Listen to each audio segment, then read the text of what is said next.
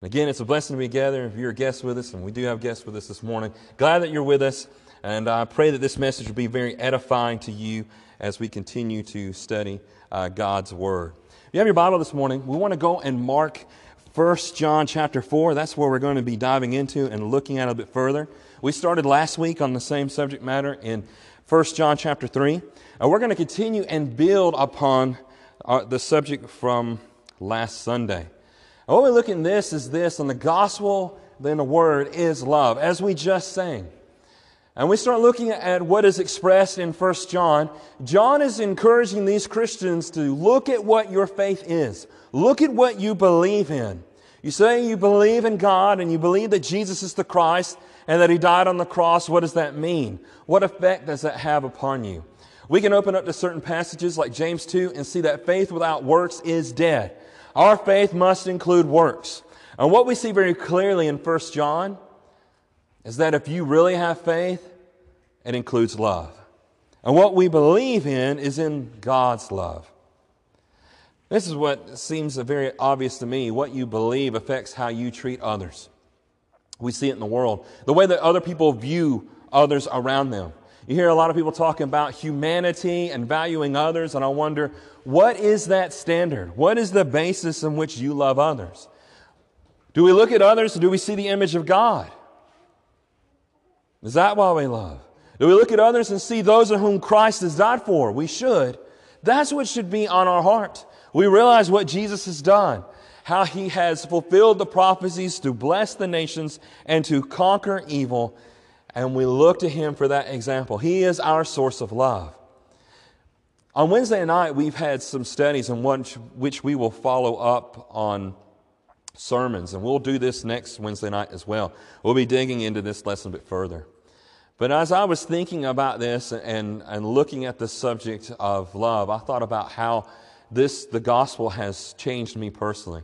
And I talked about on Wednesday night that as I was thinking about it, I was thinking, what makes me different than a kind and a nice unbeliever?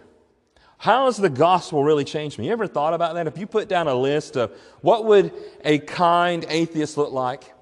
What would a believer who is kind maybe look like if the gospel hadn't changed them? And then how do I look as compared to them? How has the gospel changed me? Has it changed the way that I speak, the way that I treat others, how I might visit the sick and care for those who are in need, and give to those who are in need, or visit those who are in prison, and the things that the Scriptures may entail as a part of love? So this is what we want to look at today. We start looking at the different persons and how the gospel has affected us. A person's beliefs affects how they treat others. If someone doesn't believe in God and they think that we're just highly evolved apes, how are they going to treat others? I think you see that. I might be stepping out a little bit further here. But every time there is a mass shooting or mass death in this country, I'm one of those people that goes and looks them up on Facebook or whatever their social media is. I want to know what they were thinking, what their background was. There are a few that were associated with Islam, but almost every one of them that I've looked up have been atheists. They said, yes, I'm an agnostic. I don't believe in God. So what you believe affects how you treat others, and I think we see that with atheism, with the disbelief. And one thing that I want to do as a Christian is I don't want to be someone who says, I believe in Jesus and I believe in God, but yet I act contrary to that. When my faith is in Christ, it should change everything about me. These are two scriptures we looked at last week. When we look at the gospel and a word being love, here it is. John says this in 1 John 3 and verse 16. He says, by this we know love, that He laid down His life for us, and we ought to lay down our lives for the brothers.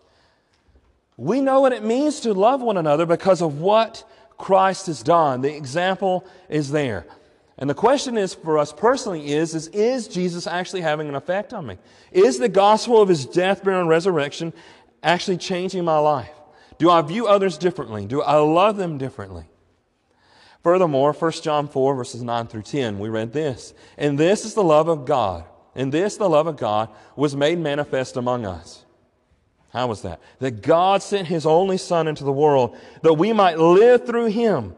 In this is love, not that we have loved God, but that He loved us and sent His Son to be a propitiation, that is an appeasement for our sins. And I think that's wonderful. I look at the Bible and I go and I read through the Gospels and I stand in awe of God and how wonderful He is, how omnibenevolent He is, how all-loving He is. When I look at Christ and I see Jesus and I open up John 2 and I see Jesus flipping over tables in the temple, I'm thinking about the love of God. How is He demonstrating love when He's doing that? Even in His anger, even in God's justice and righteousness, He's pleading with the world, come to me and repent and change and be saved. Come to God who is love. And we see Him right here in these Scriptures. The Christian faith is a faith in God's love. So when I say I believe that Jesus Christ died and He was buried and on the third day He rose from the dead, a very core of what we believe, what is entailed in that? What is a part of that is that I believe in God's love. I believe in what is demonstrated when Jesus was on the cross, when He rose from the dead. I see the wonder, the beauty, and the amazement of it. I see the sacrifice behind it. I think that makes a big difference.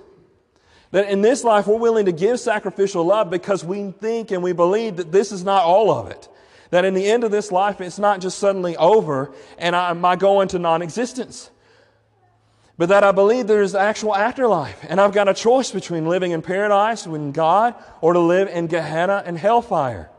What am I going to do? What am I going to plead with others? And when life demonstrates that it is eternal and we see that, we're willing to give ourselves in the same way that Christ did. We're willing to sacrifice ourselves because we believe in the end we will also rise. We'll have a resurrection to life again. And so our faith makes a huge impact on the way that we love others. And I think that we see that in 1 John. Now, many people claim to believe and know God, and yet they do not really have God's love in Christ. This is the dilemma. You hear it. We hear people say, oh, okay, I believe in Jesus. I believe the Bible. But can people see the acts of love within you? Do they see Christ working through you? And I think that's a real question for us as we examine ourselves. That really is the dilemma, the problem that we face. Because I can say I believe, and I can say I know God, but if God's love is not in me as it's demonstrated in Jesus, there's something wrong. I want you to look at this morning. Turn with me. This will be our exposition. 1 John chapter 4. We're going to look at verses 12 through 16 in a minute. But these are my observations. This is what I see within the text, what we're going to read. Now, John says here, he says that we know that God dwells within us by His Holy Spirit. And John goes back to that, as we're going to read in a moment, that the Spirit indwells within us. And because the Holy Spirit dwells within us, he says there's an expectancy that God's love dwells within you. I'm going to add to that in a moment. But that makes sense, does it not? That the Holy Spirit of God dwelling within us, that His love would be manifest in us to our brothers and sisters in Christ, starting there and then also to all people. And then we also see this, that a person knows that God abides in them by the Holy Spirit. That's what John says. Then John says that Christians confess their faith that God sent His Son to rescue the world. And you start reading this and I'm kind of thinking, John, where are you going with this? How does this all connect? You're talking about the indwelling of the Holy Spirit. Now you're talking about our confession of faith that God sent Jesus to die for us. And then he does this. He talks about that faith that we have is that God sent His Son. And then he emphasizes again, as he did before in verse 8, that God who is love, must dwell within us.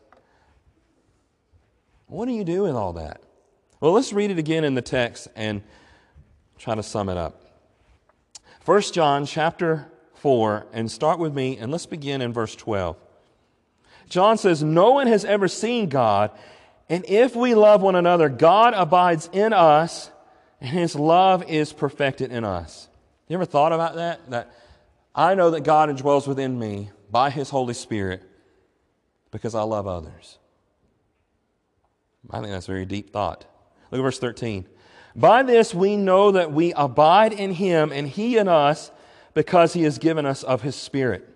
It's John saying here, this is what we would expect from someone who is a believer, that they would be loving others. Verse 14. And we have seen and testified that the Father has sent His Son to be the Savior of the world. We testify, we confess this. Look at verse 15. Whoever confesses that Jesus is the Son of God, God abides in him and he in God. And so we have come to know and to believe the love that God has for us. God is love. And whoever abides in love abides in God, and God abides in him. The point is this morning, if you're really a Christian and you hold to your faith, God's love dwells within you. You're able to see it. You see that abiding love. You see it dwelling within you. You see the fruit produced from the Holy Spirit. And when you go and you look at the fruits of the Spirit over in Galatians 5, Paul lays them out. And he gives 9 of them. He says, these are things that are produced by the Holy Spirit living within you. These are the things. This is the produce of the Holy Spirit. And the first thing that is mentioned there, love. Love, joy, peace, patience, kindness, goodness, faithfulness, gentleness, and self-control. I want those fruits. When I think about a life that is fulfilled and that the blessings that God has given to me, I think about those fruits of the Spirit. And as I'm reading 1 John 4, I cannot help but keep going back to the words of Paul and thinking, this is right. If I believe and I stand by my confession of faith that I believe in Jesus, I'm saying that I believe in His love, and having that faith in His love, it's going to produce love in me. And that should be a fruit of the Holy Spirit, a fruit of reading and studying God's Word. I'm amazed at it. This morning, as I look at this, and I was studying it this week and studied it last week as well, I was poring over 1 John. I put most of my time, when I'm in a sermon series, it's always the middle lesson that's the hardest one for me. But it's also one of the most compelling. If we pay attention this morning and look at what John's saying, it can have the most effect on our life. And we see this, the Christian's confession of faith. In Jesus is the confession, I believe in the love of God. I know what it looks like because of Jesus. And John goes on from here and he says, because of this love, and when it's perfected, and the idea of perfect in the Bible, the Greek word is teleos, it means complete. When God's love is complete within me, I have a joy and expectation on the day of judgment. I'm afraid that there's so many Christians today, when they think about judgment day, they feel fear. Now, 2 Corinthians 5, Paul says, because of the fear of the Lord, we want to persuade others to become Christians. But that doesn't mean that Paul's always living in fear. He lives in hope on that final day. And what John says here, he says, because when you have that love that comes from God, on the day of judgment, because it's perfected within you, you have no more fear. That love casts out fear on that day. I wonder sometimes, I've heard some brethren say, I hope that when Christ comes back, I'll be saved. I'm fearful of that day. I don't know what's going to happen with me. And I would encourage you this morning, if you do this, if you believe in God and you love Him with all your heart, soul, mind, and strength, there shouldn't be much anything you're worrying about. You shouldn't be pouring over the gospel saying, okay, here's 600 commands. I need to memorize every single one of them. Maybe I'm breaking one of them. I had a brother in Christ who was always saying, how do I know that I'm not keeping one of those commands? I said, all you can do is read and study and obey. And when you believe and you love God, you're going to do everything you can to observe those commands. And we can live every day in that kind of worry. But that's not what John teaches here. The Holy Spirit is God speaking through him. He says, perfect love casts out all fear of punishment. When that day comes and when Christ comes back, it's not, oh no, I'm going to be found out. It should be, as us Christians, great. I'm going to be transformed. I'm going to put on immortality, as the Bible says. My body will put on immortality. I will be changed and live eternally with Christ. I look forward to that. And I hope you do too. And I think that's a big question this morning as we look at this as a matter of God's love being perfected with me, is if I think about Judgment Day and I'm thinking and I'm dreading it, I don't want it to come. I hear some Christians say, I don't want it to come because I don't want to float around in clouds and play on a harp or whatever. And I'm thinking, that's not the concept of eternal life in the Bible. It doesn't look like that. It looks like you resurrecting like Christ and putting on eternal life and living immortally in the presence of God and His glory. That's what we read about in the Scriptures. Christ has prepared a place for us, and we should have confidence in that day. God's love within Christians, this is where people can see our faith. So we might be thinking, well, it's going to be because I'm always here on Sunday morning and I carry my Bible everywhere with me and I can quote Scripture. And those are wonderful things and they show our love, but even more so, when they see our love that comes from the gospel, from Jesus' example, then they see our faith. And I hope that we can demonstrate that. This morning I want to encourage you with this passage as well. No one can love God and hate his brother. You ever been in a church where there is resentment between brethren? When one brother resents another and speaks against him or slanders him. That's the hatred we can see in the Bible that we don't want any part of. I want you to listen right here because the word stands out to me here. That's another part in 1 John. It's the word liar. Read this with me. It's on the screen. We love because He first loved us. And we've seen that already. Christian love comes from God and from Jesus, and it changes us. If someone says, I love God and hates his brother, he is a liar. He's not telling the truth. The Greek word for liar means pseude, false. That person is false. For the one who does not love his brother whom he has seen cannot love God whom he has not seen. And this commandment we have from Him, that the one who loves God should love his brother also. Love in every place, in all places, should be in the church. And in 1 John you see this. There's two types of liars that are mentioned in 1 John. There's the liar who says, I know God and doesn't keep His commandments. He lives in sin and practices them and continues to live however he wants, even though he claims to know God. And the second one is the one who says, I love God, but then he hates his brother. I want to leave you with this. And I think this is where John really completes his thought here. What does love for God and other Christians look like? In 1 John 5, you see this. John says, whoever believes that Jesus is the Christ is born of God. Those who really believe and have faith, they're going to become Christians. They're going to be born again. And whoever, that is born of the water, and whoever loves the Father loves the child born of God. And so if you love God, you're going to love your brothers and sisters in Christ. And by this we know that we love the children of God when we do what? 1 John 3 says, we'll give to them when we're in need. And this one says, we know that we love the children of God when we love God and observe His commandments. You ever thought about that? The way that I show my love to others is because I read my Bible, I study, and I keep God's commands. Because I'm not going to go off in an error. I'm not going to go off in other directions. I'm not going to come up with my own philosophy. I'm going to stick with the commandments of God because that shows my love. Not only for my brothers and sisters in Christ, but for God, so that I observe His commandments. For this is the love of God, that we keep His commandments, and His commandments are not burdensome. That's what Jesus said. He said, if you love me, you'll keep my words. You'll obey me. John 14. Am I keeping God's commands?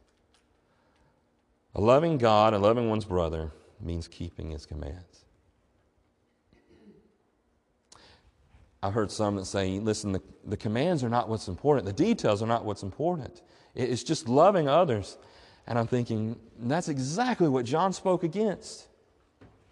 The person who says, as long as I'm loving others, God's going to love me. If I'm a good person and good people go to heaven, then I'm going to heaven. Or what they just said there is, I really don't need Jesus or God. I'm obligating God to take me to eternal life. Because I think I'm good enough and good people deserve to go to eternal life. That's not what the Bible teaches. The Bible teaches we need victory. And the Apostle John teaches this. He emphasized that the faith that is in Jesus, that He rose from the dead, that He is the example of love, that is the victory that conquers the world. It is love that conquers evil. It is kindness that conquers hate. It is that compassion that we need. And so John finishes his thought saying this, for everyone who has been born of God overcomes the world, and this is the victory that has overcome the world, our faith. Our faith in what? In God's love. Who is it that overcomes the world except the one who believes that Jesus is the Son of God? And John concludes there his thought with a question. And I encourage you this morning, we read through this text right here. Don't let it just go in and out. Think about it. Do I show love for my brethren? Am I there for them?